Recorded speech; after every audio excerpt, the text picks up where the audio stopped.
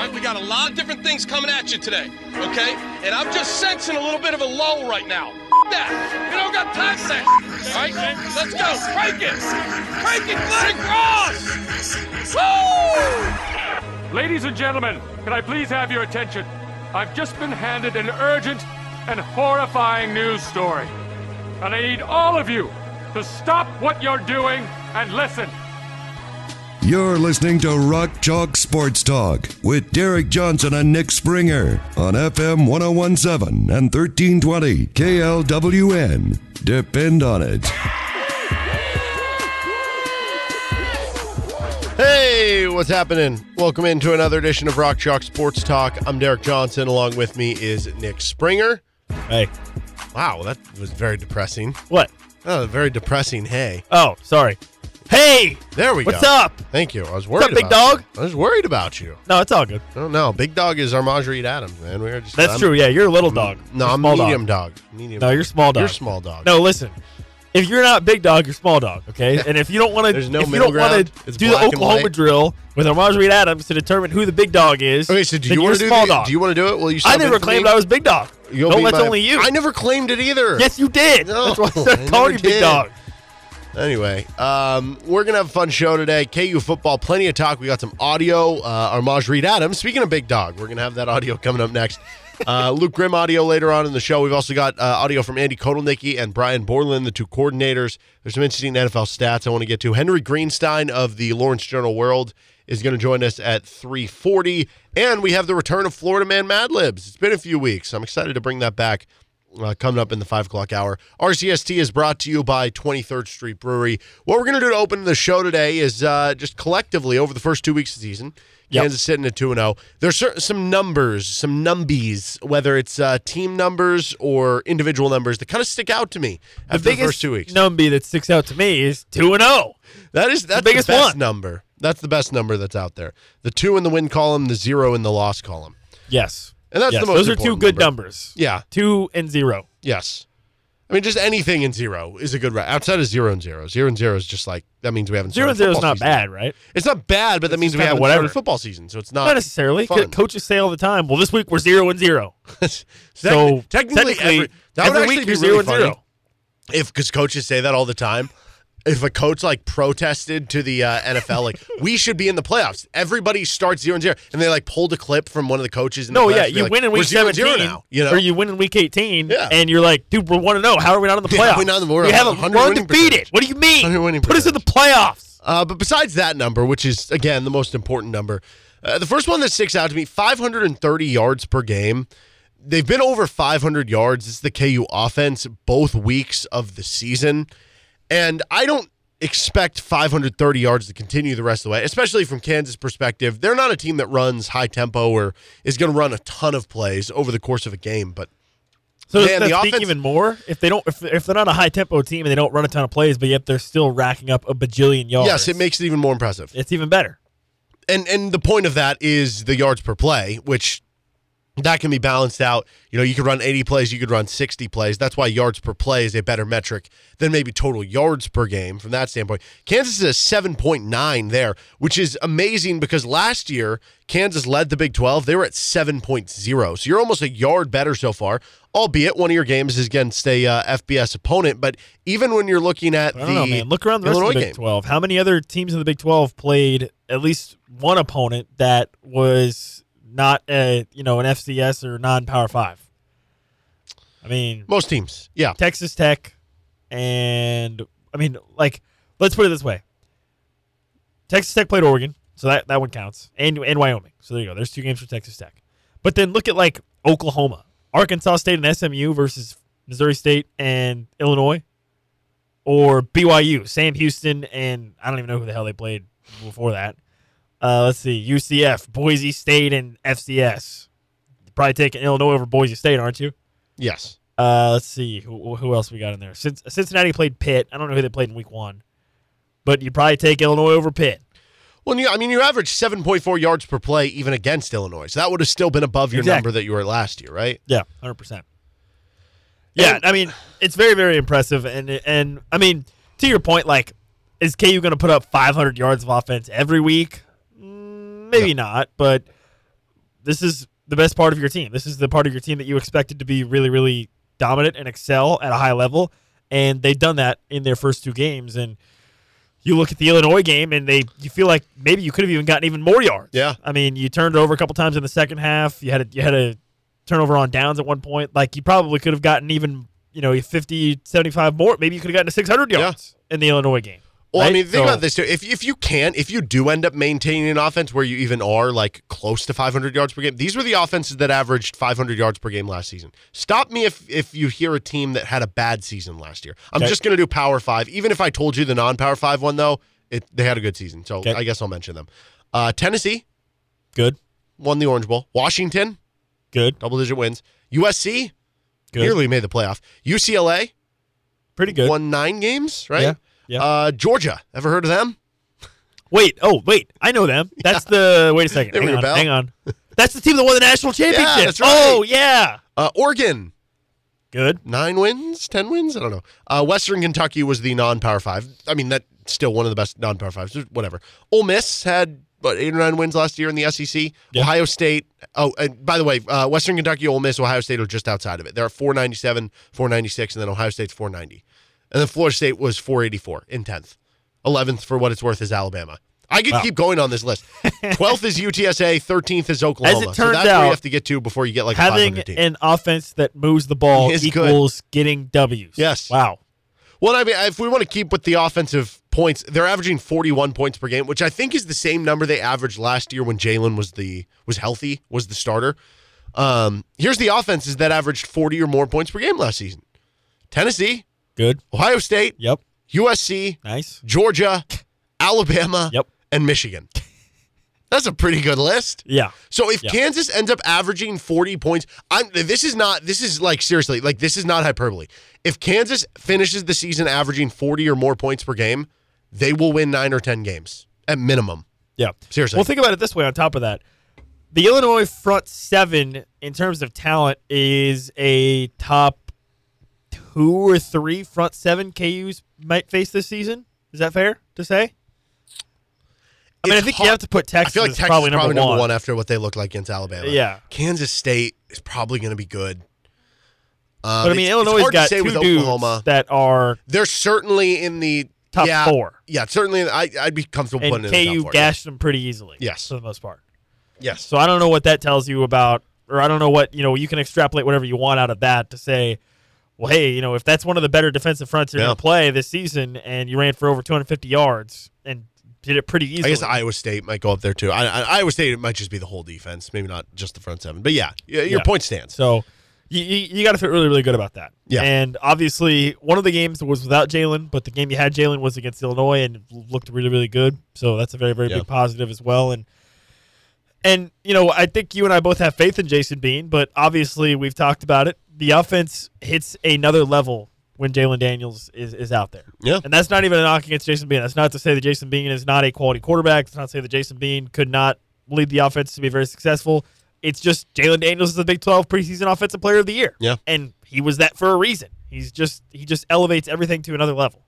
By the way, if I do go a dip lower on the points per game stats, if I go to there's 5 more offenses that averaged 38 or more points per game that were in between 38 and below 40. Washington, good. UCLA, good. Oregon, good. TCU, good. Utah, good. So, dude, what I'm hearing is, what are they doing in the Pac-12? They're not playing defense out there? What is going on? That's a good point. Most of those are Pac-12. I mean, the Big 12 is the conference that always... No. Here's the better question. 3 of the top 5, Tennessee, Georgia, and Alabama, I always heard SEC defense. Oh, yeah, SEC What's up with that? Yeah. But, the narrative is always, well, the Big 12 doesn't play defense. Yeah. Oh, the Big 12 doesn't play defense. No. We need to have an investigation into the Pac-12. What are they doing? Yep.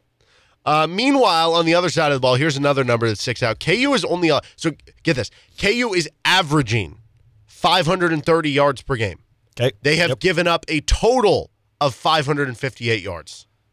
That's pretty good. Speaks well of the defense. Pretty good. Yeah, the defense, I think, has been better than probably we anticipated at this point in the season, and I think that has in large part to do with the D-line, right? I mean, that's been a position group that there was a lot of concern, but, going into fall camp and then from fall camp leading up to the season, there was a lot of positivity coming out of that room, so maybe we shouldn't be surprised that they have come out the season playing pretty well, because that was a room that had a lot of scrutiny on it.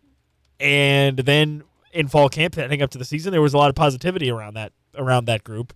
And now they've kind of shown that in the first couple weeks. I mean, we're pretty solid against Missouri State. I think the only real thing you can nitpick from the Missouri State game was the fact that you did have some trouble staying in your rush lanes at times when you were pass rushing the quarterback. But that didn't really seem to be that much of an issue against Illinois, as far as I could tell. Now, you did give up the long touchdown run to Luke Altmaier, which I still don't know how that happened. No, yeah. But I don't think we'll ever know. It's like who built the pyramids? I don't know. Aliens, man. Yeah. Didn't you see the New Mexico? Yeah. They got aliens. Yeah. They got aliens out there. The dead aliens. They showed aliens. Mummified or whatever. Yeah. Which, okay, time out. Quick side note. The aliens look exactly how aliens are depicted in movies and whatnot. Which makes me think it's not real. Exactly. Yeah. Exactly. Well, I've always been under the scope of, like, what if the aliens look just like us, you know?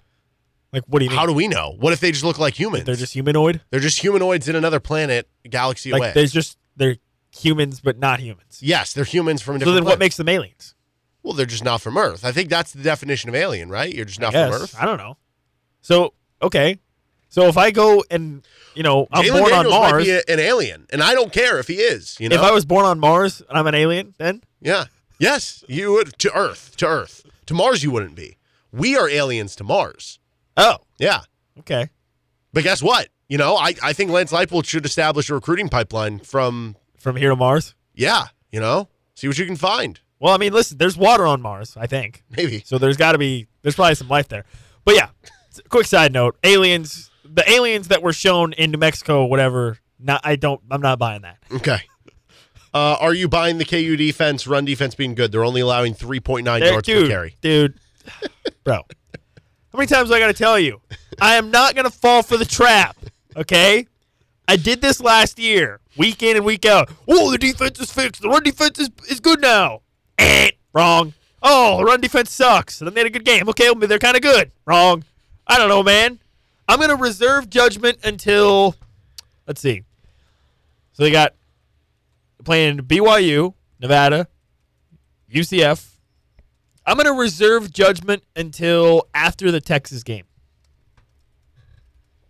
as to whether or not I think the run defense is good or bad. But what if they give up like 220 on the ground to Texas, which wouldn't be a good game, but it wouldn't be like you got blown out and it's just like Texas is that good. Then but I the would other say their games run you do defense well. is pretty good. Okay. Or decent. So that's enough for you. Yes. I will be honest. I just want to build up enough of a track record here before I just go making grandiose. Because, dude, that's what happened last year. Yeah.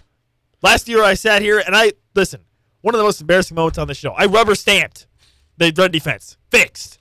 And then the next week they gave up like 300 yards. I don't even remember who it was against. So I'm going to wait, and I will do that. I'm going to reserve judgment until at least after the Texas game. Well, I'll be honest. Texas is the sixth game, right? Or is it the fifth game? Fifth game. Okay. The 3.9 yards allowed per carry, if you do that over the course of the season, I would gladly take that number. That actually isn't like as great of a number as you would think in college. In the NFL, that'd be really good, I believe. But in college, 3.9 gets you somewhere between like the 46th to 55th best rush defense by yards allowed per carry. So it'd be good enough. It'd be a big improvement. Yes, because in college, they let you count sacks. Yeah, exactly. Defense. Yeah, that's why. So you have some teams who at the top who are giving up like James Madison led the country at 2.5 yards per carry allowed. So 3.9 wouldn't be the best number. It would be enough for this defense to get to where you want it to go. 3.9 would be top half of the Big 12, I feel like, right? Yes, it would. But my point is that number is where KU's at right now. That's with an FCS game in there. So okay. Does that scare you at all? But then again, how long was that rushing touchdown by Luke Altmaier? Like 70. Probably 70? No, I think it was like 78 yards. Because if I take that one play out, the number significantly changes. Fun fact, that was the second longest touchdown run by an Illinois quarterback since like 1920. Wow. Yeah, so Illinois had 139 rushing yards. They averaged 5 yards per carry. Doesn't that seem crazy? Yeah, that's because they got 80 on one play. That's the thing. They had, where is this play? It was a 72 yard. 72 yarder. 72. So because they were at the 28. Yeah. Okay, I see. So a 72-yarder, if you take that one run out, then the rest of Illinois, and I get it, you can't, that is part of the running game that sometimes you do have to take the 2-3 yard gains to allow for the 30 or 40-yard gain. I do understand that, but because of the nature of how that touchdown wasn't just, oh, he made a great, it was just like KU just got lost. Like, I don't know what happened. If you take that out, then they had 27 carries for 67 yards. That's pretty good. And that would account for 2.5 yards per carry. Less than 3 yards. Then again, you also have the 6 sacks in there. So I wonder what the real number of what they averaged like on the ground was. Yeah. I guess the way I put that is that it's encouraging, but it's not to a point yet where, to your point, you say it's fixed. Yes. How about this stat? Kansas is converting 63% of their third downs through the first 2 games. They're only allowing 26% on the other end.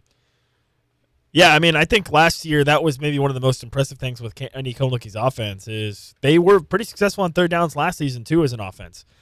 And listen, when you have a guy like Devin Neal, when you have a guy like Daniel Highshaw, and you can put yourself in 3rd and 5, 3rd and 6, 3rd and 4, guess what? You're going to be more successful than 3rd and 9, 3rd and 10. And that's kind of one of the luxuries that KU has is they are able to have use those great running backs, use Jalen Daniels to where they don't really face a lot of third down and longs. They haven't so far this season. Now, obviously, it's a small sample size, but they haven't faced a lot of third and longs. And when you face less third and longs, you're going to convert more third downs. Simple as that. Yeah, and you have a good quarterback. Helps, right? Yes. How about 7 sacks, 4, only 2 against? Also 18-8 edge in tackles for loss. It's been pretty clear that the KU line of scrimmage at both ends has been impressive. You kind of already talked about the D-line. I mean, the offensive line, last year KU was first, I think, in the Big 12 in sacks given up, I believe. And I don't see any reason why that can't be the case again this year. I mean, KU does so much with their option game that it helps makes having it very a mobile difficult. Quarterback. Yeah, you have a mobile quarterback. You do a lot with your option game where you read a lot of the D linemen, which let me tell you, that definitely affects D linemen. Whether they admit it or not, when you run options and you're leaving a D lineman unblocked and he's got to decide what he wants to do, and then all of a sudden it's you're going to pass, but he's hesitant because he doesn't know if it's going to be an option or something. That certainly impacts the pass rush in a beneficial way for the KU offense. Yep. So I don't see any reason why that can't be the case again. You've got Dominic Pooney moved to left tackle, who is just elite, and you feel really, really good about the rest of that offensive line. How about some individual numbies? Devin Neal has 214 rushing yards, which if you extrapolate that out to a 12-game season, that would put him on pace for 1,284 rushing yards. Yeah, that's pretty good. That's pretty good. And, I mean, listen, so think about it. 214, so 107 basically combined in the first 2 games. I mean, I would expect that he's going to have at least one game kind of like last year where he kind of takes things over. I mean, would it be crazy if he has a game where he has 200 rushing yards? No, I don't think so at all. Exactly. I almost expect it to happen at some point. I do too. I do expect it. I do expect a game. I don't know which game it'll be, but I think there will be a game in there where funny if it was Oklahoma State he again. Maybe breaks off a couple of long runs and ends up with 175, 200 yards on the ground. Yeah, and for what it's worth, so the KU football single-season rushing record, it is held by John Cornish, who has 1,457 yards in one of his seasons in 2006. That's definitely attainable, I think. That is attainable because if you're talking about Devin Neal, if they play 13 games, which I think would be disappointing at this point if they didn't make a bowl. I know it's only 2-0, but you know what I mean, just how they look. So if they play 13 games, he's on pace for 1,391 rushing yards right now. I mean, that's very much in striking distance of that John Cornish record. Yes. So, yes. Which would be really cool because if Devin Neal ends up breaking that record, I think it'd be fitting. I mean, he's been how important he's been to rebuilding this. Yeah, he's been one of the instruments of your program getting to where it is now versus when he first joined this program. Obviously, there's a great storyline of him being a Lawrence guy, being a local kid, sticking around, staying at KU, and has a chance to go down as maybe the best modern running back in KU history, right? Basically since, 2000? Possibly? I mean, yeah, if you want to go back with John Cornish, obviously there have been some great seasons in there from Jake Sharp and Brandon McAnderson and Puka Williams and some good years from James Sims, even on some bad teams. And, KU's had some guys. Even like Khalil Herbert. Khalil Herbert, obviously very talented. I don't know. That would be interesting. If Devin Neal breaks that record, does he get lofted around as being the most accomplished KU back? Obviously, he wouldn't have the career record with June Henley having that, although that would be a little tougher for him to get past June Henley there. So I don't know. It definitely is an interesting conversation. But if he does come back for his senior year, as long as he stays healthy enough this year, he probably will end up. I don't know. I guess I shouldn't say probably. It's not like a guarantee, but there's a good chance he could end up with the career rushing record for KU. But I don't know that I expect him back for next year. So enjoy what you got with him right now. How about Seth Keller, man? These numbers stick out to me. 4 for 4 on field goals, 9 for 9 on PATs. It's small stuff. He hasn't hit like a booming 45, 50-yarder yet. They haven't needed him to, and hopefully you don't have to. But it's been good so far from everything in the kicking game and on special teams. You just haven't messed anything up. Yeah. My thought process with special teams continues to be, if you're not talking about it after the game, that's a positive. Yep. That means that you executed what you were supposed to execute, and there wasn't anything that really hurt you, and you guys did their jobs. And that's how it's been, right? I mean, he hasn't missed a field goal, hasn't missed an extra point. You've only had to punt once. You haven't really given up anything in kickoff coverage to note. So if you're not talking about special teams, they're doing their job. Yep. He's Nick Springer. I'm Derek Johnson. This is Rock Chalk Sports Talk. Henry Greenstein joins us in 15 minutes. We got some Armaj Reed Adams audio coming up on the other side with KLWN. Depend on it. Welcome back in. This is Rock Chalk Sports Talk on KLWN with Nick Springer. I'm Derek Johnson. And that time on a Wednesday, we're joined by Henry Greenstein of the Lawrence Journal World and KUSports.com. So we've been doing the weekly Jalen Daniels worry scale. I guess after last week, he plays, he starts the game, he looks really good. What is the scale down to? Is it down to a 1? Is it possible at this point for it ever to get down to a 1? Maybe it stays at a 2, just resting. Where is the Jalen Daniels worry scale at this point? Yeah, I was going to go with what you just mentioned. I think it is at a 2. I don't think it can totally be at a 1. First of all, I just want to say, it's one thing to talk in the abstract about Jalen Daniels. It's another thing to actually see him on the field out there and all the incredible plays that he's able to make. You hear about him all off season and how important he is to the team. But especially for me as someone who has only ever watched Kansas football on TV before, it was really impressive to see him back in person and kind of willing the team to success in a lot of ways. So that's one thing I want to say about Jalen Daniels. But, yes, I don't think the worry scale can go all the way down to 1, especially if he's going to be super limited in practice like we heard he was on Sunday. And, I heard some people talking about how he seemed tired, worn out after certain plays, and that might just be a conditioning thing. But while I think that my prediction is pending any other developments, he'll probably start every game for the remainder of the year, I wouldn't be surprised if KU builds an early lead against Nevada, they choose to rest him. And certainly I think you got to keep an eye on this back thing, even so, going forward. Well, Kansas beats Illinois on Friday night, 34-23, the final score. What impressed you most about what the Jayhawks did en route to that victory? Yeah, well, I mentioned Jalen Daniels just being himself, and that was one thing. The other kind of obvious one, and something I wrote about, despite it being obvious for KUSports.com, is the pass rush.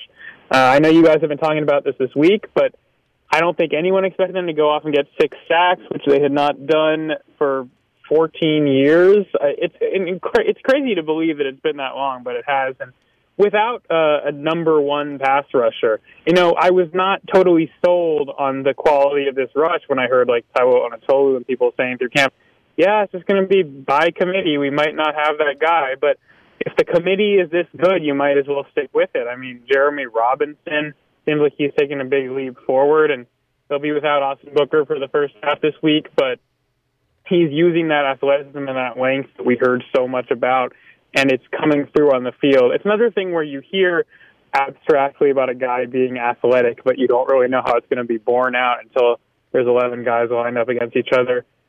So I've been very impressed with the defensive fronts play, and another thing that's been a hot topic this year after getting alluded to in camp is the whole linebacker blitzing thing. It was interesting and enlightening to hear Borman say yesterday about Jay Brown. Yeah, he's our best blitzer, just straight up like that. And certainly, it seems that way. He had that really dominant sack. He's been making plays all over the place. I mean, he had the deflection on an interception in the first game, and that's what's kind of earned him that co-starting role that's now is in the depth chart, along, of course, with Taiwan Berryhill's injury. But yeah, the defensive front seems like it's a lot better than expected. Now, we'll see how they do against the top O-lines in the Big 12, but certainly Illinois was expected to be a good one, and they did not hold up. So that was my main takeaway. Yeah, with the idea of the linebackers blitzing, in preseason and fall camp leading up, there was a lot of discussion kind of alluding to possibly utilizing that more. And I think kind of the logical thought process on that was that, maybe you might use Craig Young in that as that guy that can be a pass rusher. But now it seems like J.B. Brown, like you mentioned. I guess what kind of flexibility do you think that gives this defense if you are able to use J.B. Brown more as a pass rusher, allows you to keep the same guys in? What kind of flexibility do you think that gives the defense? Well, for one thing, it gives a break to some other guys, and as Boren was saying yesterday, it allows them to be more multiple in terms of their front, because that's technically a 3-down front when you have a Brown on the end and you move Robinson inside or whatever. So that's one thing. But honestly, generally speaking, I think they're just looking for ways to give Brown as much action as possible. We kind of heard in camp, I believe it was Chris Simpson, who said, in groups I've had, there have been 3 starting linebackers, but often the 4th guy ends up with more reps than the 3rd because he's able to fill in at all these different spots. And when he said that, a lot of people had an inkling that it was going to be J.B. Brown that was that 4th guy, and I think we're seeing that borne out. If not, just J.B. moving into the starting role, which is kind of what it has been because of Berryhill's injury. But yeah, I think that this is a very handy way for them to solve 2 problems. 1, where are they going to get a pass rush? And 2, how are they going to use J.B. Brown? Is there anything through 2 weeks of the season of play that maybe you still have questions about or reservations about till they play maybe, I don't know, an even tougher opponent, or just from seeing it on a consistent basis? Yeah, a few things stand out. One of them is I think they need to do a better job closing quarterback rushing lanes. That's something they talked about after Missouri State, but you watch a little bit of that second half against Illinois, you'll find they did not totally close those lanes down. And there are quarterbacks in the Big 12 who can make you pay in that way. Certainly John Rice Plumlee is injured right now. It's not clear whether he'll be back for that first game in October or whether it'll be Timmy McClain. And, Tyler Shuck and people like that who can run that they'll have to go up against. And I think that's something that needs to notice. We got to see more punting from Damon Greaves. He's only punted once, and it wasn't that great of a punt. But that's not really the first thing that comes to mind, I guess. Brian Borwin mentioned the screen game as something they wanted to work on in advance of this Nevada game. I think that's something else to pay attention to. I would say it's just sort of these defensive intricacies, maybe. I think that the defensive front showed a lot of progress, obviously, but I think there's still a lot of different and discrete ways that they can tighten up in that domain. How important for the rest of the season, I know you just wrote about this, will KU's ability be to kind of force turnovers and have that strong coverage in the secondary? Well, I definitely think it would be better for them if they could do it earlier in the game. I mean, Missouri State, those 2 interceptions were super late, and likewise at Illinois. But yeah, I mean, that's something the defense hasn't always been able to do in the past. I think if they're not going to always be able to stop opposing passing offenses, then just sort of having a bend but don't break approach and waiting for that play where you can jump around and turn things around might be the way to go. Because I think that the pass defense hasn't always been stellar so far, but those moments have really helped KU bolster its lead in vulnerable situations. I also think that if you get more sacks, those sacks will lead to fumbles, and all that is super promising. Because the more you can have Jalen Daniels in that offense on the field, the better. Going back to the Illinois game, it felt like Kansas maybe kind of let their foot off the gas pedal a little bit in the second half, or maybe they weren't as sharp as they were in the first half after they got up big. Is that maybe something that can translate a little bit with them getting up big and kind of letting their foot off the gas a little bit, or do you think that's something that maybe was just this one game and they can get that fixed? I don't know. Lance kind of sold me on his explanation the other day when he was like, I didn't see a letdown. I mean, he didn't fully sell me, and I'll explain why in a second. He basically said, I don't see a letdown. The energy on the sideline was high. We got our rhythm messed up by the penalties. Maybe that block in the back shouldn't have been called, and that would have been a touchdown for Doug Emelian.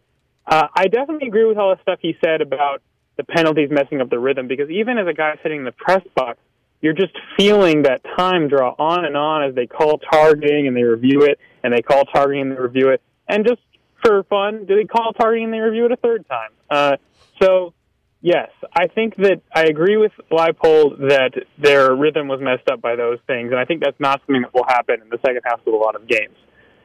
Where I differ maybe a little bit is that I do think that the turnovers that they committed are something of a letdown in and of themselves. the Lawrence Arnold fumble and Jalen Daniels interception, which the interception looks like maybe a receiver got knocked down underneath while he was throwing to the end zone there. But even so, not the greatest call on his part and kind of put a mark on an otherwise stellar performance. So I think in general they got to clean up those turnovers, and that's even beyond the second half letdown thing. I mean, the Daniel Highshaw fumble in the first game was a problem too. Well, KU takes on Nevada on Saturday, late game, 9:30 local time here in Kansas on Central Time. What sticks out to you most about not just KU's game to Nevada, but the trip and the trek out there and some of the, non-football things they're going to have to deal with? Yes, thank you for asking, because I love talking about this stuff. That's why I wrote about it. I have always relished these sorts of idiosyncrasies and logistics and whatnot. For one thing, this is the first time they have played a game in the Pacific time zone in 21 years, which I guess is what happens when you don't get invited to a lot of bowl games and you don't schedule a lot of non-conference opponents out west. But that last game, was a loss at UNLV.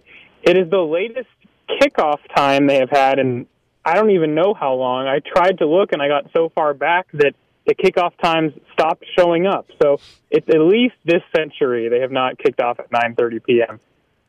Central. They kicked off at 9 p.m. Central for the Coastal Carolina game in 2020 because they wanted a TV window and there weren't many fans attending, and they kicked off at 9 p.m. for, I believe, that UNLV game I referenced earlier. So those are a couple of things, and the reason why this is important, just to spell it out, is you have a peak time in the mid-afternoon where your body is physiologically the most adept. And if you pass that time, you're going to be... So a lot of much across professional and collegiate sports are impacted like this. If you go west across time zones, you are effectively playing after your circadian peak has already passed, whereas your opponents are not. So that's a little disadvantage for KU. And also the elevation, which was brought up the other day. They got to get used to this. Will happen when they go to UT and Colorado. Those are all high elevation. And that can take a toll on people who are not necessarily conditioned for it. Leipold didn't seem to think it was much of a problem because of the intensity of their fall camp, and I tend to agree. But those are some environmental factors to keep an eye on, especially like early in this game. Yeah, and I guess moving forward after that, like how much, I don't know, could this actually, some of those travel things have a bigger impact actually on the following week against BYU? Yeah, I think that's a really good point, because Leipold also mentioned the NCAA rule that effectively makes it so because they are staying over in Reno and eating breakfast there before leaving, they effectively have to utilize that as a practice day as well once they get back to Lawrence, because the NCAA would count it as a team day either way. So that's an important thing to note. And just a general point I want to add is that these trips are going to become really frequent. I mean, it's not just that they have Arizona and Arizona State, which are in Pacific time for a portion of the year. They also have non-conference series that are home and homes that are scheduled with Fresno State, Washington State, and Hawaii. This is not going to go away anytime soon. Now, whether Leipold will be the one dealing with it in however many years is another question, because who knows what might happen there. But yeah, they got to set a good precedent here so they know what to do in terms of the week leading up to and the week afterward in the years to come. I'm also just curious about this game when you talk about BYU coming to Lawrence the next game and this game on the road against Nevada. This is a Nevada team that lost by 27 to an FCS opponent against Idaho. Do you think there's any possibility of KU maybe overlooking this a little bit coming into it just maybe early in the game? Well, it's funny you say that because I was making the rounds, the breakouts yesterday, and I was in a similar rhythm to Glenn from KSNT, and he was asking everyone this question about, between the big emotional win over Illinois and the Big 12 opener, do you think there's any chance of a letdown? And I mean, of course, everyone's going to say that there isn't, but I don't know. I was convinced. I think that they're taking this seriously. Certainly, like Brian Borwin and Andy Kotelnicki had enough different things to enumerate that made it seem like they had really done a deep dive on the film, and all the players seemed prepared. Now, I do think there's a chance they get beaten over the top once or twice, which is the thing that Nevada does, is they throw these deep shots. And That's how they scored early against USC, and that game was 7-7 before it ended up being 66-14. So I think there's a chance that Nevada puts up some points, but I think KU will get settled in. I don't think that it'll be that much of a long-term threat. Okay, I got some crossover questions to finish up here. What do you think we get more of? All right. Johnny Furphy minutes per game this season or Devin Neal total touchdowns?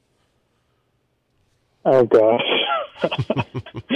Okay, Johnny Furphy minutes per game is an interesting one because I think there's a case to be made that his minutes get larger over the course of the year. I mean, that's the case with a lot of these freshmen. But I'm going to lean toward Devin Neal. You said total touchdowns, right? Yes. She's at 2 right now. Okay, so I'm going to lean toward Devin Neal total touchdown. I think that it may be that the final number of minutes Furphy ends up playing is higher, but I think it'll take some time to get to that point. It'll average out in such a way that Devin Neal will be higher. And I think Neal has been incredibly impressive so far, and I don't expect that to slow down. Now, of course, his overall touchdown capability is limited by having to share time with a lot of other talented guys, but he is the primary option. Okay, more Jalen Daniels total touchdowns this season, so passing, rushing, I guess if he caught one, or 3-pointers attempted by KJ Adams. I got to go Jalen Daniels total touchdowns. I think that, if you think about this for a second, do we think KJ Adams is going to, take 1 3-pointer per game? I guess that would be more than Jalen Daniels. I think that what we saw in Puerto Rico was probably him sort of feeling things out rather than forming an established pattern for how it's going to go and sort of reassuring himself and those around him that he can make those shots. I think in practice there are a lot of other people that they would want to take them before him, as he himself acknowledged. So I'm going to lean toward Jalen Daniels total touchdowns. All right, and last one I got for you here. What will be lower? The least amount of points that the KU football defense gives up in a game this season, so right now that number would be 17, or the amount of Big 12 wins that KU men's basketball has in Big 12 play of their 18 games. Okay. A little more math on this one. So, yeah, that's an interesting one because I do think that KU men's basketball will do very well in the Big 12 this year, but I don't think... Man, that is really tough. Let's see. I don't know if you're thinking 15 wins or so for KU men's basketball in conference, and the question is, can the KU defense hold an opponent to less than 15 points? Right now I'm thinking of having Nevada scoring 14 in my prediction, so I got to go with. Well, this is the one chance. So if they don't hold them under 15, maybe or so Iowa points State. here, I don't. Yeah, that's true. That's a fair point. Iowa State's offense has not shown much, and certainly didn't last year when they were in the Warren. I'm gonna go with the men's basketball conference win. That is the most challenging one of these you've presented so far. Okay, there we go. Well, Henry, I appreciate the time as always, man. Anything you want to plug that you have coming up, or for people to read that's out right now on KUSports.com? No, I don't think so. Just keep monitoring the day-to-day coverage. I've been trying to present each game from a variety of different angles. We're a month away from basketball season and less than a month away from, we're a month away from late night, really even less than that. And we're less than a month away as well from the KU Hoops preview from the Journal World. So keep an eye out for that because I already wrote the whole thing. There we go. All right, well, Henry, I appreciate the time as always, man. Have a great rest of your week and safe travels to Reno. All right, thank you. Mm-hmm. All right, that was Henry Greenstein, LJ World, KUSports.com, which is where you can also check out now the Best of RCST podcast. 1 hour down, 2 to go. We got Andy Kotelnicki, Brian Borland audio to come. We got some interesting stuff about the NFL in week 1, some interesting stats and studies about maybe the way the game is going that I wanted to get to a little bit later. We also got some more player audio, Florida Man Mad Libs to come in the 5 o'clock hour with Nick Springer. I'm Derek Johnson. You're listening to Rock Chalk Sports Talk on KLWN. Keep it locked in right here. 4 o'clock hour. Welcome back in to Rock Chalk Sports Talk on KLWN. We are going to get some Brian Borland audio later in this hour. We also have Florida Man Mad Libs and some Luke Grimm audio coming up in the 5 o'clock hour. Before we get any of that, Andy Kotelnicki spoke with the media for a while yesterday ahead of KU's Week 2 game against Nevada. He talked about some of the things they were doing well. He talked about Nevada a little bit. And also right off the top, another Andy Kotelnickiism or Andyism, Kotelnickiism, whatever we decided on, talking about Christmas stuff. Andyism sounds pretty good. Yeah. It's just Andyism is more generic because it could be any Andy. That's true. I guess that's true. But how many Kotelnickism? How many Kotelnickis do you know? Kotelism? Yeah. Nickyism? Just that Kotelnickiism doesn't work. No. It's got to be it doesn't flow. Kotelism. Does that work? No, I don't think that works. You don't like Kotelism? Kotelism? AKism? Andy Kotelnicki? I don't know. We'll figure it out. But he was talking about... We're going to workshop that one. You know, we've heard him talk about Christmas lights in the past and Christmas... He is a firm believer, it sounds like, in not starting Christmas music till November 1st. Yeah, honestly, listen, I respect but I think Andy this Kotelnicki. is going to be a polarizing opinion because I think this is in between where most people have it. Well, I respect Andy Kotelnicki. Listen, I honestly don't care, okay? Play whatever music you want to play, okay? Knock yourself out. I don't care. That's the side that I'm on. But I know other people feel very strongly. But the other people, they tend to feel strongly about you can't play it till after Thanksgiving. No, you can definitely play it before then, I think. Well, we're in the boat of just play whatever you want. Yeah, dude. I mean, but listen, I had to suffer through Michael Bublé my entire childhood because my mom would play it, so. Well, my argument for the people who are always like, well, you can't play it till after Thanksgiving. Okay, well, what are the Thanksgiving songs? What are we playing before then, I don't know. So again, I'm whenever. If you want to listen to Christmas music in June and that makes you happy, go for it. No, I agree. Knock yourself out. But yeah, anyway, here's Andy Kotelnicki talking about that and many more things. 49 days. He has a master's degree. That's official? Not before Christmas? Not before 49 days, and then we can turn on the holiday music. Right. You won't go earlier. Have you ever? Now, fun little fact, because we have a playlist for the whole staff. So I got how many ever songs on your iPhone, right? Thousands. And a lot of them are Christmas songs. So you'll be out there in July, and all of a sudden, a big Christmas song pops on. You got a hit skip. But you can't take it off your phone, right? That wouldn't be a good choice. Okay, opening act for Coach Borland's here, so fire away. I guess for Jalen being back, what impressed you most about what he showed on Friday? Well, all the things that everyone saw. I mean, his ability to extend plays, which we knew was always a skill of his, or an asset that he has, and so for him to do that right out the gate, he didn't play scared, right? And he didn't, run around out there gingerly, and he did what he had to do for the team, which is fantastic, and made some huge plays. Being able to keep plays alive, right, for us, at the end of the half, and the critical third down there when we were backed up. So those things, I don't want to say they're surprising, but they're, things that you perhaps could expect or maybe anticipate happening if they were, and those things didn't occur. So super proud of him and his performance. I know you see him every day in practice, but when you think back to the bowl game against Arkansas, to his first game this year, where do you feel like he's taken the biggest steps forward in this game? Well, I've been asked that question a couple times, I think, in the spring and then in fall camp again, and I would tell you that his understanding of what we're trying to do, schematically, and his ability to maybe get off a read really quick is at a high level right now.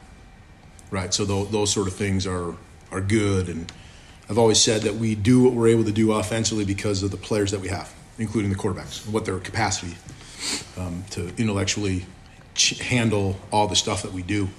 And he does a great job with it, really does. Naturally, or extra film, or experience, or what's gone into that's a good question. I think there's some inherent things that he has. I think when you look at quarterback play at any level, the wittiness, right, that needs to occur, if you will, right? I think some people naturally have that, and he does, but I'm not saying that to take away from the work that he does do. He spends a decent amount of time watching film and understanding and going through the calls, and we meet weekly and we go through every call on the call sheet and say, why is this on here? And he can regurgitate it back, and we go through, hey, what's the first, third, and medium play going to be? And we'll go through that together and he'll help pick that out, and so we kind of, you can anticipate what's going to happen as the game unfolds. But Yeah, I mean, he works hard at understanding those things. Him and Jason both do. You know, those guys do a really good job. And Coach Zabrowski is fantastic in the room with them on, you know, making sure that they understand that stuff and they do it and they rehearse it over and over and over again mentally. You don't need to think too long on this, but maybe it jumps out. Is it easy to you to know which of your offensive players watches the most film? Do you have an automatic answer for that? Do you know? I don't have an automatic answer. It's probably, I'm not going to name a name because I can't.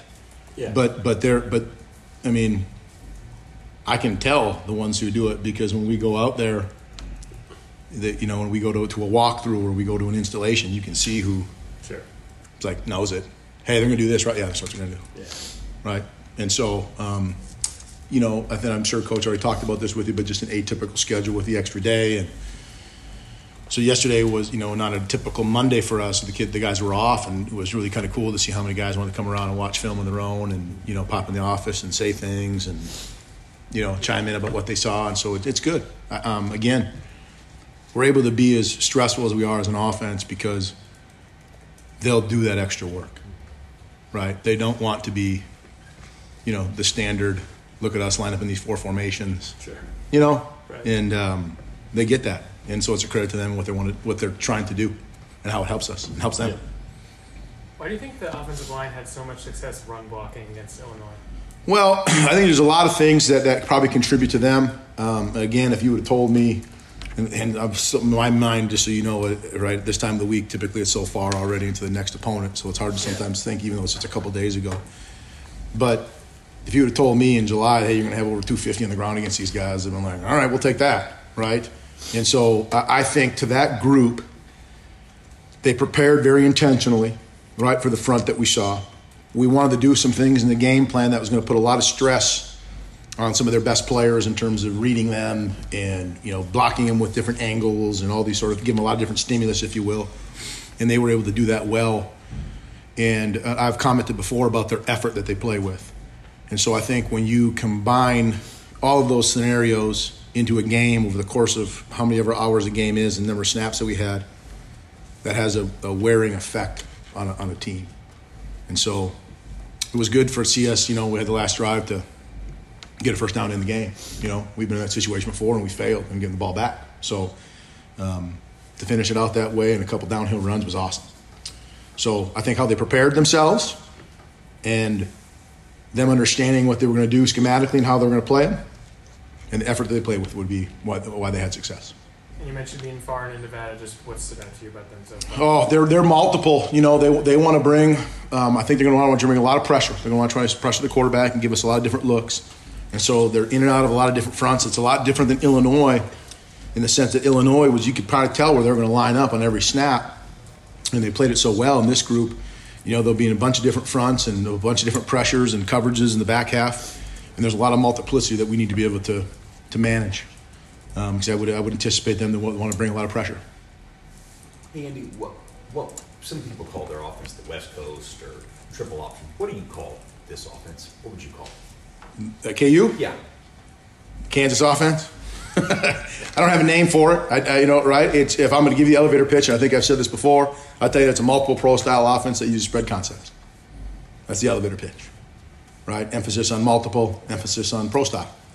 In the sense that we use a lot of different personnel groupings and put them in positions to be successful, just like you would see on Sundays.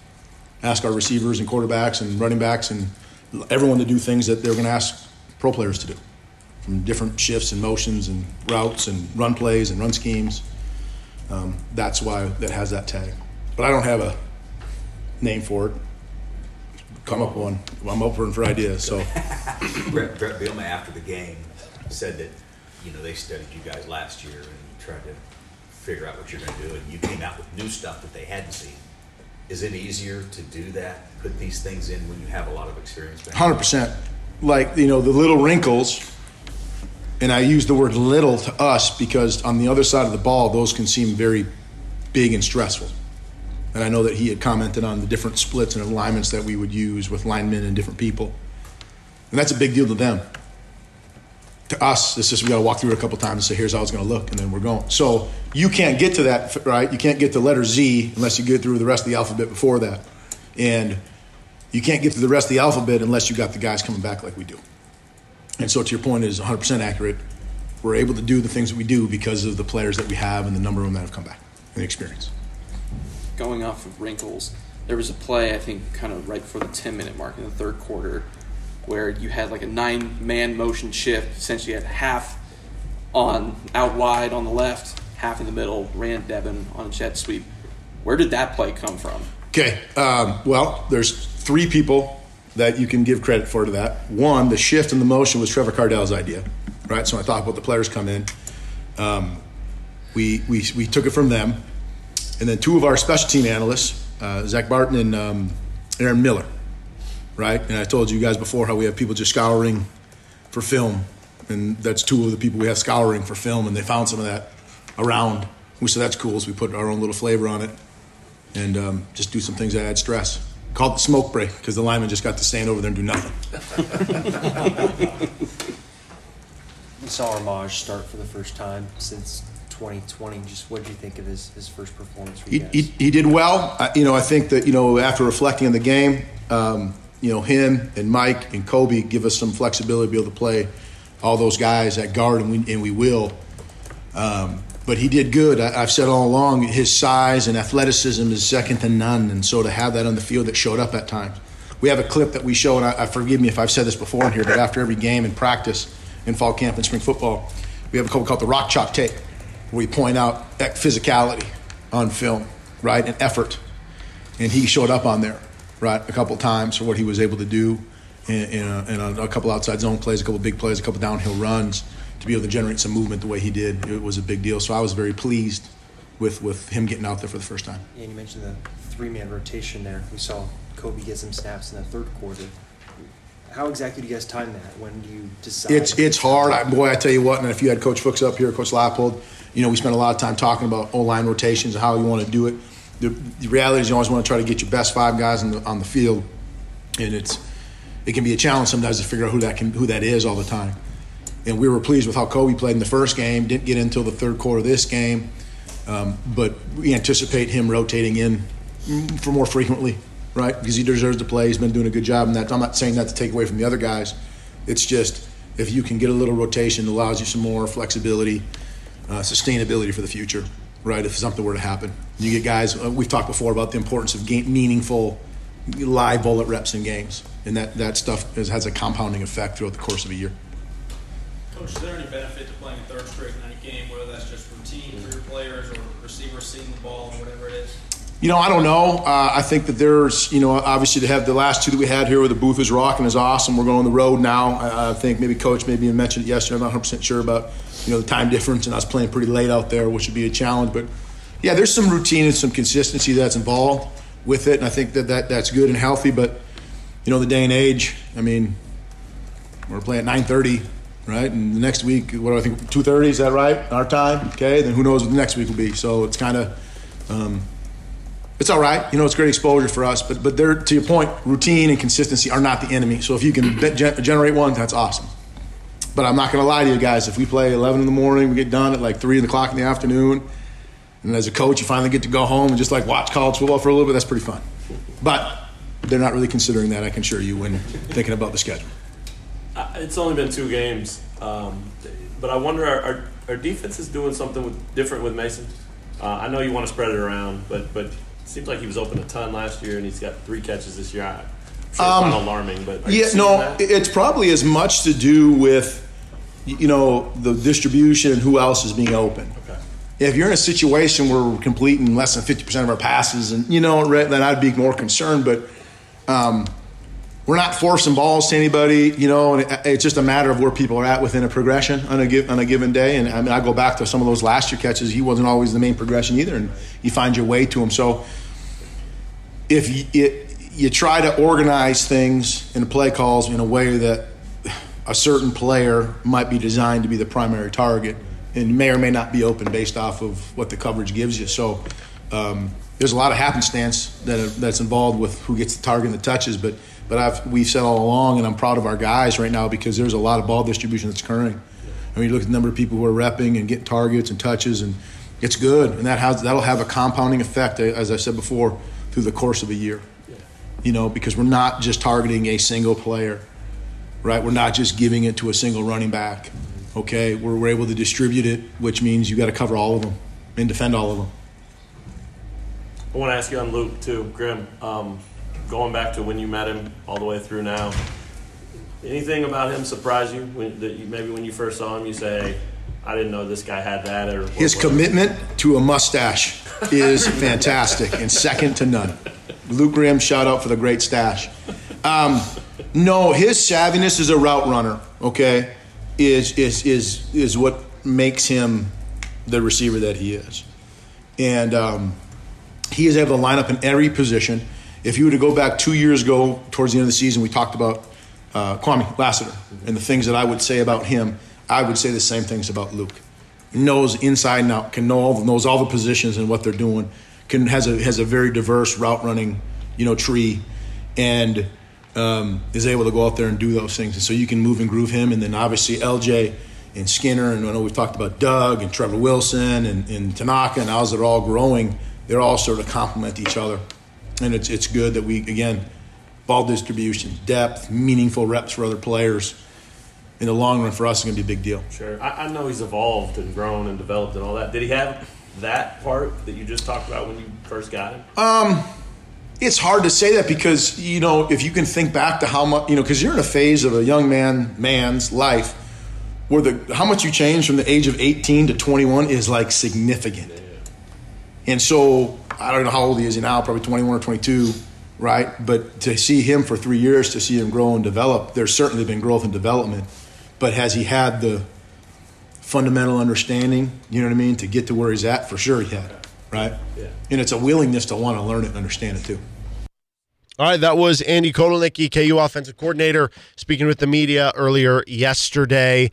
And certainly the KU offense, you're going to be expecting big point totals, yardage totals, not just because they've been really good, but also Nevada's defense, not very good. Yeah, dude, Nevada stinks.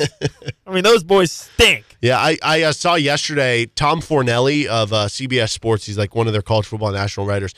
He every year does the bottom 25. Yes, dude, I used to read that all the time because KU would always be a lot. Yes, now they're fortunately no longer in it. Yeah, you know who is the worst? You know who's number one on the bottom 25? Is it Nevada? It's Nevada. Wow. Yeah, dude. No, I used to look when KU was really, really bad. I used to look forward to the bottom 25 more than the top 25 to see where KU was. Like, hey, we're there. And honestly, it's kind of fun to read about the other crappy teams, like other teams that just suck. Yeah, some Schadenfreude. You get a little more pleasure with some of the other teams that are doing bad too and suffering just like you. Fortunately, KU not there, and I prefer it this way.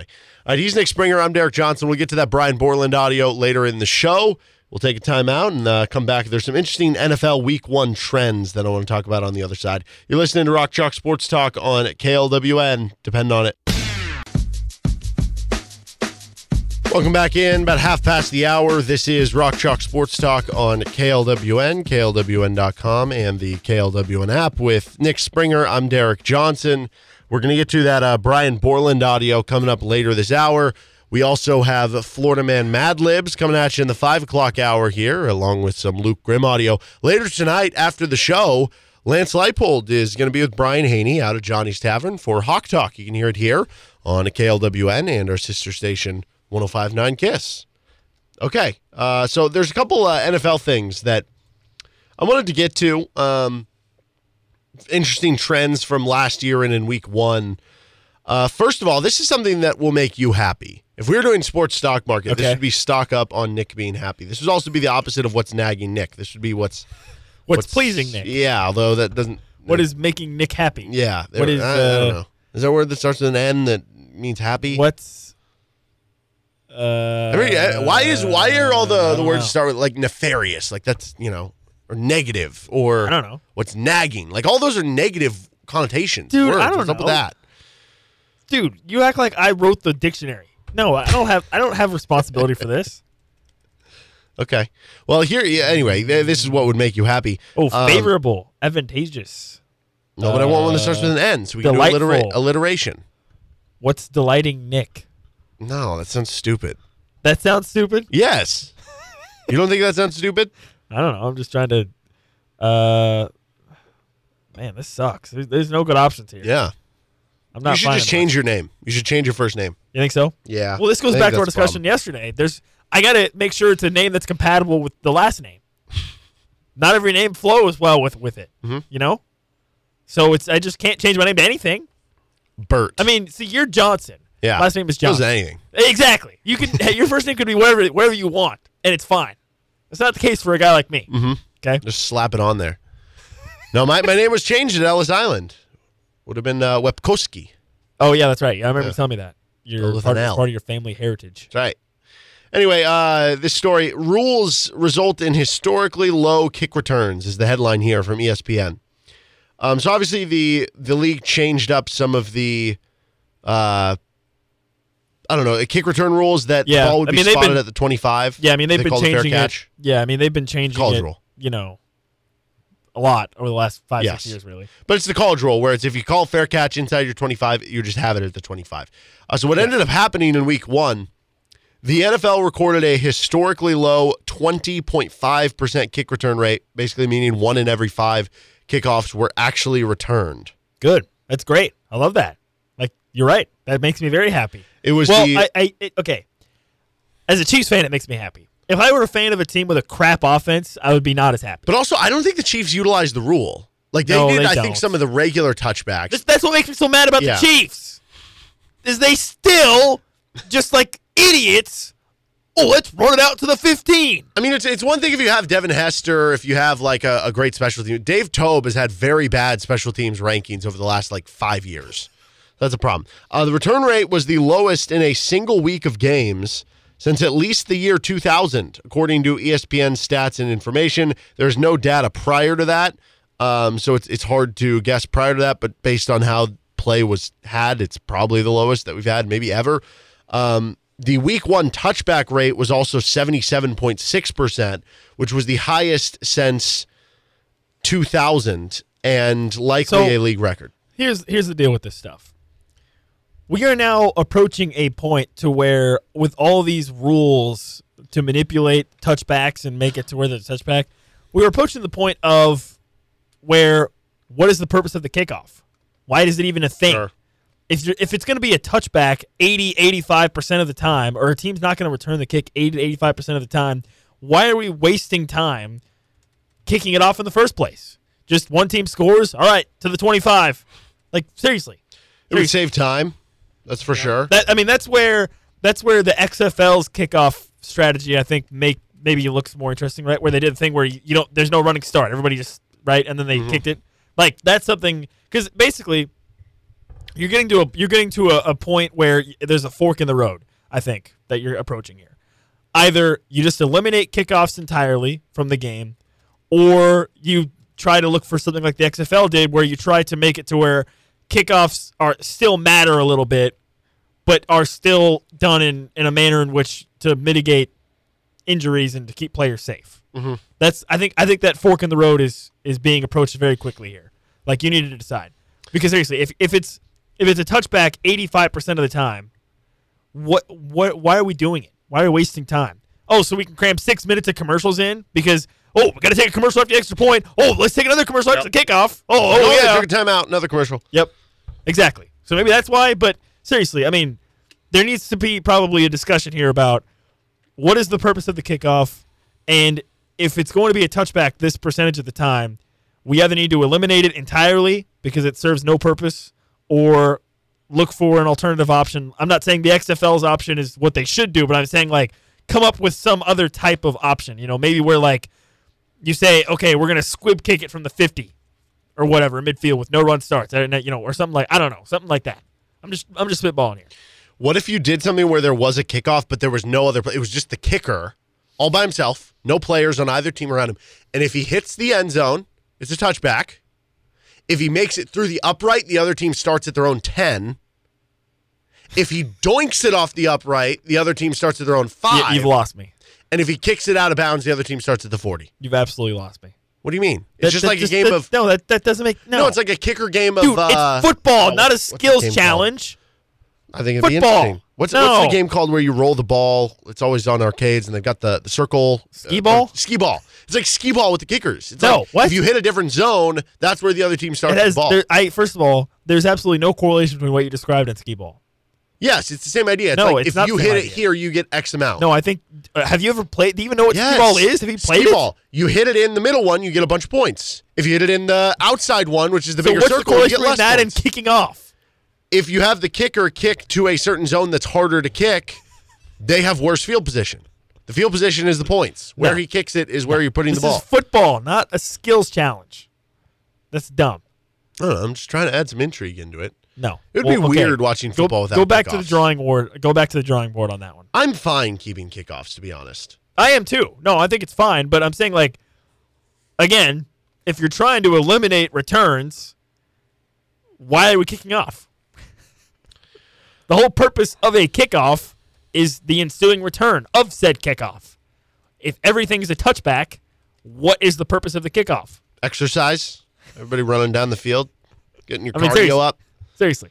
So I'm just saying that a fork in the road is going to be is coming. Sure. For the NFL. Do you think if they did get rid of kickoffs at some point, would that lead to a discussion about getting rid of punts? No, because punts are different. There's a actual aspect of that could affect field position. I mean, punters, that's an actual. There's a skill there.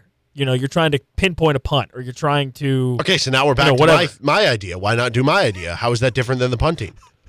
No, because it's the skee ball kicking idea. No. The skee ball kicking idea is. I think we call it that too. We call it skee ball kicking. No, that's dumb. No, punting deserves to be in the game, 100%. It absolutely makes total sense to have that in there. I think there is some skill if you maybe tweak it with the kickoff. What if you just made it kicker and kick returner? 1v1. That's where I thought you were going with it in the first place. Actually, that would be. Think about how exciting that would be. Seriously, because then you have two ways of approaching this. Well, then the games would be 900 to 900. No, because every kickoff would be a touchdown. No, because the Chiefs would have Justin Reed be the kicker for the kickoffs. Okay, but right? not every team has Justin Reed. Okay, but they would start investing in those players more. Or now you're just devaluing kickers. No, because you're also valuing the kickers who can just kick it through the end zone. Why wouldn't you just onside it? And then, because there's nobody to field it. That's part of it, too. There's one guy to field it. He can either field it 10 yards out, and you could kick it deep. You could have him, be kind of in the middle. I don't know. That's part of the strategy, right? Or maybe it's 2v2. 2v2. So you have one guy up high, one guy back to return, and then you have one guy to help the kicker tackle. I think you can make this very exciting. Because what is the most exciting play in football? When somebody's out in the open field and they can show off their moves. Yeah, I don't think that's going to happen either. No. I think I fixed the kickoff. You're just a no man. I think there's too many old heads running the NFL. Yeah, my stuff where they would actually eliminate kickoffs, at least in the short term. But I don't know. I mean, I think if they keep this rule the way it is right now, and it's just this is how it is, status quo for the next 5 seasons, and you start getting some new blood in there or something, maybe you eliminate kickoffs. Yeah. Okay. I'm honestly fine either way. I'm not really pro or anti. Will I still watch football either way? Yes. Yes. So from that standpoint, I guess it doesn't matter. This was also written by Brooke Pryor for ESPN. That looking back at numbers from last year, that there were only 3,416 attempts of passes at least 15 yards downfield during the 2022 regular season. That was the fewest in any season since 2006. And basically, this is an interesting article that goes back and looks and takes kind of a dive into a theory that Patrick Mahomes kind of changed things here. That because of Patrick Mahomes' defense has started, and with, I guess, Tyreek Hill too, started playing this too high coverage and basically saying, hey, we want quarterbacks to stop having to hit home runs. We want them to just take singles. And if they single us to death over and over again, more power to them. But we're going to basically get rid of the big play. Yeah, I mean, I think it makes sense. And you're right. Obviously, teams have defended Mahomes way differently than 2018, 2019, right? They've adjusted. And I mean, that's what the NFL is. The NFL is an adjustment league, right? You adjust year to year. What else do we know about the NFL? It's a copycat league. So teams started playing Mahomes that way. It's another team said, Josh Allen okay, we can start playing Joe Burrow that way. Yeah, we'll start playing other quarterbacks that way. And yeah, we'll make them beat us with 10 to 12 play drives instead of 4 play drives where they hit a big shot down the field or something. And obviously, the athleticism of defenses and offenses has improved to the point where, you could put 2 really athletic, speedy safeties, whatever, back, and they're going to be able to cover all that ground, cover that field. So it makes sense. It makes sense. And for what it's worth, that trend did continue in week 1 of the regular season. Air yards per attempt and number of passes attempted of more than 20 air yards were lower in week 1 than both the 2022 averages. Just 9% of all passes attempted were deep balls in week 1, down from 10.5% from 2022 in week 1. Air yards per attempt were down about 0.2, which doesn't sound like a big number. I think it's an ebb and flow type situation where this is how people are wanting to play, not giving up deep balls. But eventually, as offenses adjust to that, and maybe they are more successful in moving the ball down the field consistently and scoring more, defenses are going to say, wait a second, maybe we shouldn't be giving up 8-yard catches every single play. Let's adjust. Then there's more adjustment. Then it's back and forth. It's a back and forth thing. Mm-hmm. All right, we're going to take a timeout. We have some Brian Borland audio from the KU defensive coordinator. We'll get to that on the other side. With Nick Springer, I'm Derek Johnson. You're listening to Rock Chalk Sports Talk. This is FM 1017, 1320 KLWN, KLWN.com, and the KLWN app. Depend on it. This is a Rock Chalk Sports Talk News Alert. Officers say this man sold crack to an undercover police officer, all while wearing a shirt that said Coke on it. Ever wondered just how crazy headlines can get? And now the Broward Sheriff's Office is looking into this one. So if you recognize the defecating deviant dropping deuces on driveways, give Broward Crime Stoppers a call. Our headline experts have you covered. 42-year-old man was arrested for riding his bicycle on the front lawn of a Naples home and telling a woman inside he was an FBI agent. This is Florida Man Mad Libs with Derek Johnson, Nick Springer, and Sam Speck on Rock Chalk Sports Talk. Welcome back in to Rock Chalk Sports Talk on KLWN with Nick Springer. I'm Derek Johnson. Joining us now in studio, Sam Speck, for another edition of Florida Man Mad Libs. Gentlemen, we are back, and it's a nice sigh of relief on a regular day. On a Wednesday, Florida Man took a 2-week hiatus, a couple of bye weeks, but of course, a couple of busy weeks as well. Let's go KU 2-0, so at least we've got some good juju there. But let's bring back some fun on a Wednesday. Right. Florida Man Mad Libs. Here's how it works. We've got 4 legitimate headlines coming their way. Now, it's not specific to the state of Florida. We can, of course, kind of drift around the country as well, but with 4 legitimate headlines, the first one will only have 1 redacted word or phrase. The next 3 will have 2 redacted words or phrase with a point value up to 3 if you get the entire headline correct. And it is in the name. If you played those Mad Libs games back in the day, we are just going to have redacted phrases from these legitimate headlines, and then we get to listen to how both Nick and Derek decide how the headline, and we encourage that you play at home as well. Yeah, we're just filling in the blank here. Filling in the blanks. So again, Derek sucks and I don't. Actually, Sam, do you remember what the records were? The summer season has been a little one-sided, Nick. Yeah, so you might want to. No, 6-2. Derek with a 6-2 lead right now. But again, the aggregate points aren't too far off. So the weeks that Nick has won, he's won in fashion, 32-24. You would think a 6-2 record would actually be a lot worse than that. Sure. So let's get into it here in the summer season. A lot of fun, Florida Man Mad Libs. And again, we encourage you, play at home and keep your own score as well. So first headline coming at you. Are you boys ready? Oh, yeah. Let's do it. All right. Again, for weeks. Only 1 redacted word or phrase here in round number 1, and we're going to go to the Centennial State, my home state. The Colorado man wins a $5 million on the lottery. His first purchase was a blank. Ooh. Or excuse me, was blank. I'm just, without even seeing this, I'm going to guess it's going to be like another lottery ticket. Well, what? That would make no sense. Here is your options. His first purchase was 10,000 more lottery tickets. Okay, that's a little excessive. That's $5 million, 10,000. That's a pretty good odds right there. God. That's pretty. Whatever, they're like $2, $5 tea, whatever. Dude, you know how long it would take you to go through? Yeah. And what if you won another $5 million? But it would take you so long. A $2 million diamond piano or watermelons. So a Colorado man wins $5 million on the lottery. His first purchase was either 10,000 more lottery tickets, a $2 million diamond piano, or watermelons. Even if watermelons was like my favorite food of all time, that would not be my first purchase. Well, what if he was just at the store?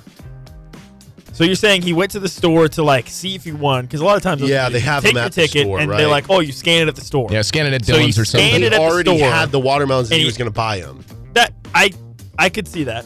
I could see that. I do have the context of this story. The diamond so. piano, I think but it's so on face specific. value, it seems like it would be the most logical answer out of the three. It is so options. specific, right? too, Would that it it's a not? diamond piano Would that it makes not? me want to take Like on its face, that's the most Yes. logical answer out of And the maybe three. he's like a talented pianist or something like that for years. He's an elderly man, by the way, so there's a hint. So he's an older gentleman. Okay.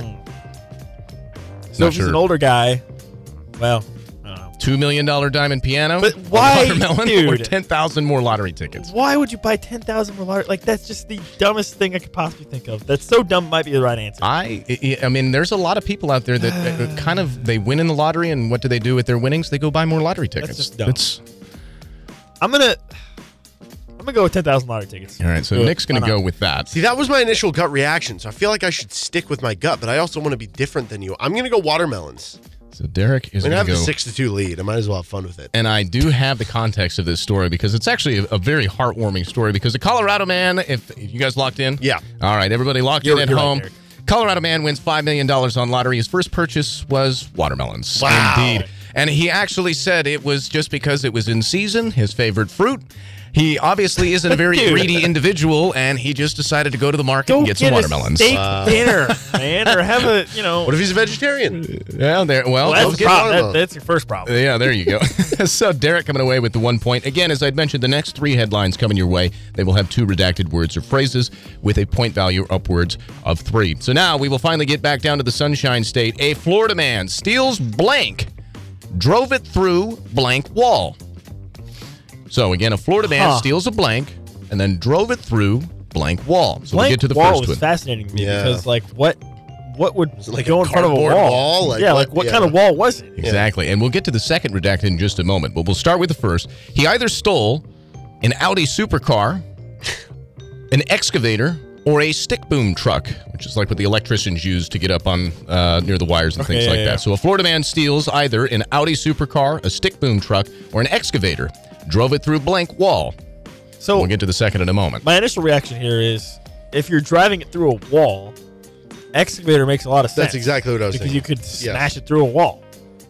Yeah. The stick truck, electricity Stick truck. boom truck, yeah. What if they were working on like a power line and he stole it and like accidentally he didn't know how to drive it. It was like too big a vehicle and he ran it through somebody's house.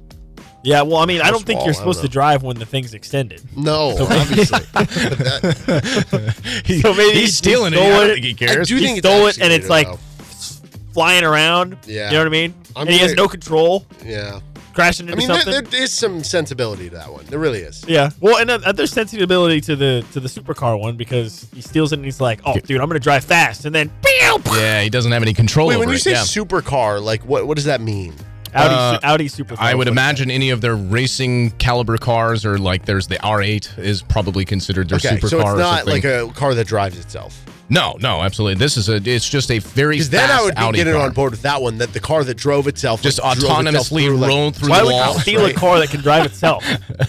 That's the dumbest thing I've ever No, heard. that would be he stole the car thinking he was stealing it, and then he couldn't drive. Oh, the I car see, drove and itself, then- and he's like, I can't do Well, anything. then how would it drive into a wall? I don't know. That would be the funny part. But I'm not taking that because it's not how So the story Derek, goes. what do you go? I'm going Excavator? Okay, so he's going to lock in an excavator. Nick, I think that's kind of what your gut was as well, or what are you thinking here?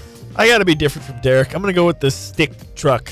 And I'll tell you what, the stick boom trucks are pretty big, so They are large. You have enough And speed. again, if it's extended and you start to drive it, who knows? All right, well, let's get to the second Yes. redacted word. So again, a Florida man steals either an Audi supercar, an excavator, or a stick boom truck and drove it through Walmart wall, drove it through his garage wall, or drove it through a police station wall. So What was again, the first either option? Walmart Walmart wall. or his Walmart garage wall. or the police station. Which Yeah, make okay. it an easy arrest. Because I went with the stick boom truck, his garage wall I don't think makes a lot of sense. Yeah, I don't well, know if you it could could, I fit it in guess. there. Well, that actually makes more sense now though. Now that I think about it. Oh, I see. He tried to he's squeeze like, it in. Yeah, he's like, I stole this truck and I need to hide it. I'm gonna park it in my garage, and he didn't even consider that it would not fit in his garage, and he just, destroyed his own wall. And then when the cops are like, "Huh, I wonder which house stole this giant truck. Is it the one with the Where's our destroyed city wall? vehicle? Yeah. I'm going to go with garage wall, actually. Oh, really? So I'm not doing garage. I wanted to do police from the get-go, so I'm going to go with police. I don't really have a rhyme or reason with the excavator. I guess the excavator might make most sense on Walmart, but I'm not thinking the excavator one is right, so I'm going to kind of hedge here. I tried to look into the context of this story. So if you guys are locked in on your second one, it looked like Nick going to this garage, police station for Derek there. I tried to look in the context, and I got confused on this one because here's what it is. A Florida man steals excavator, then drove it through a Walmart wall. And I have no idea what his intentions were, if this was premeditated or if it was This could just be, have you ever been like when you were like a teenager or a young adult or like, a 12-year-old, you're like, what are we going to do for fun? And you wander into a Walmart and then you like take one of the electric like scarts or something like that. Yeah. No, I'm just saying like as a younger person, sometimes you do juvenile things and you just drive around and have fun. What if this was just like a teenager who was like, oh, look, that excavator's empty. It's Keys right are in there. What if we go take it and steal it and then they accidentally... they couldn't control it, and it just continued to roll. You never know. I don't know. But Derek does come away with 1 point there with the excavator, and so we'll move on to this one. This one is going to be fun here, and honestly, we'll just have to get into it. We're going to stick down in the Sunshine State. Florida man riding blank in the blank is now facing charges. So he's riding something somewhere, and we'll get to the somewhere in just a moment. But what is he riding? Florida man riding an electric-powered surfboard, a human-sized hamster wheel, or a jet ski in the blank is now facing charges. Okay. So a human-sized hamster wheel? Is that even a thing? So wait, time out. So I need to hear this again. A Florida man is riding either an electric-powered surfboard, a human-sized hamster wheel, or a jet ski in the blank is now facing charges. I still want to pick the hamster. But okay. You wouldn't be riding it, though, would you? You'd have to be powering it yourself. What if it's... I don't know. Right? Wouldn't you have to power it yourself? What if by powering it yourself, that allows you to ride it? Like that... Well, you still ride a bike. If it's a hamster wheel, then wouldn't that mean that he's not... But you still have to power a bicycle. But like he's saying, like it's basically like the wheels of it are powered by you running the hamster wheel. But, okay. So then he wouldn't be going anywhere. He's trying. No, you're thinking of this wrong. The hamster wheel that he's on is supplying the power that is moving the wheels on something. Yeah, to whatever it is. It could be a parade float for all we know. So he's on a hamster wheel, but the hamster wheel is not what's moving. It's just like a bicycle. You have to pedal. You have to change what's gears. confusing about it is the hamster wheel doesn't move. Nick is thinking the hamster wheel is stationary. The hamster wheels don't move. Okay, you run on it, but the wheel doesn't move anywhere. Okay, well, and that's actually a good observation. But no, this is a non-stationary. Yes, a non-stationary. So like again, basically just I don't know, like a That's why I needed to call timeout. I was like, clarification. A hamster wheel doesn't move. No, this guy basically has a Fred Flintstone car. There you go. View it that way.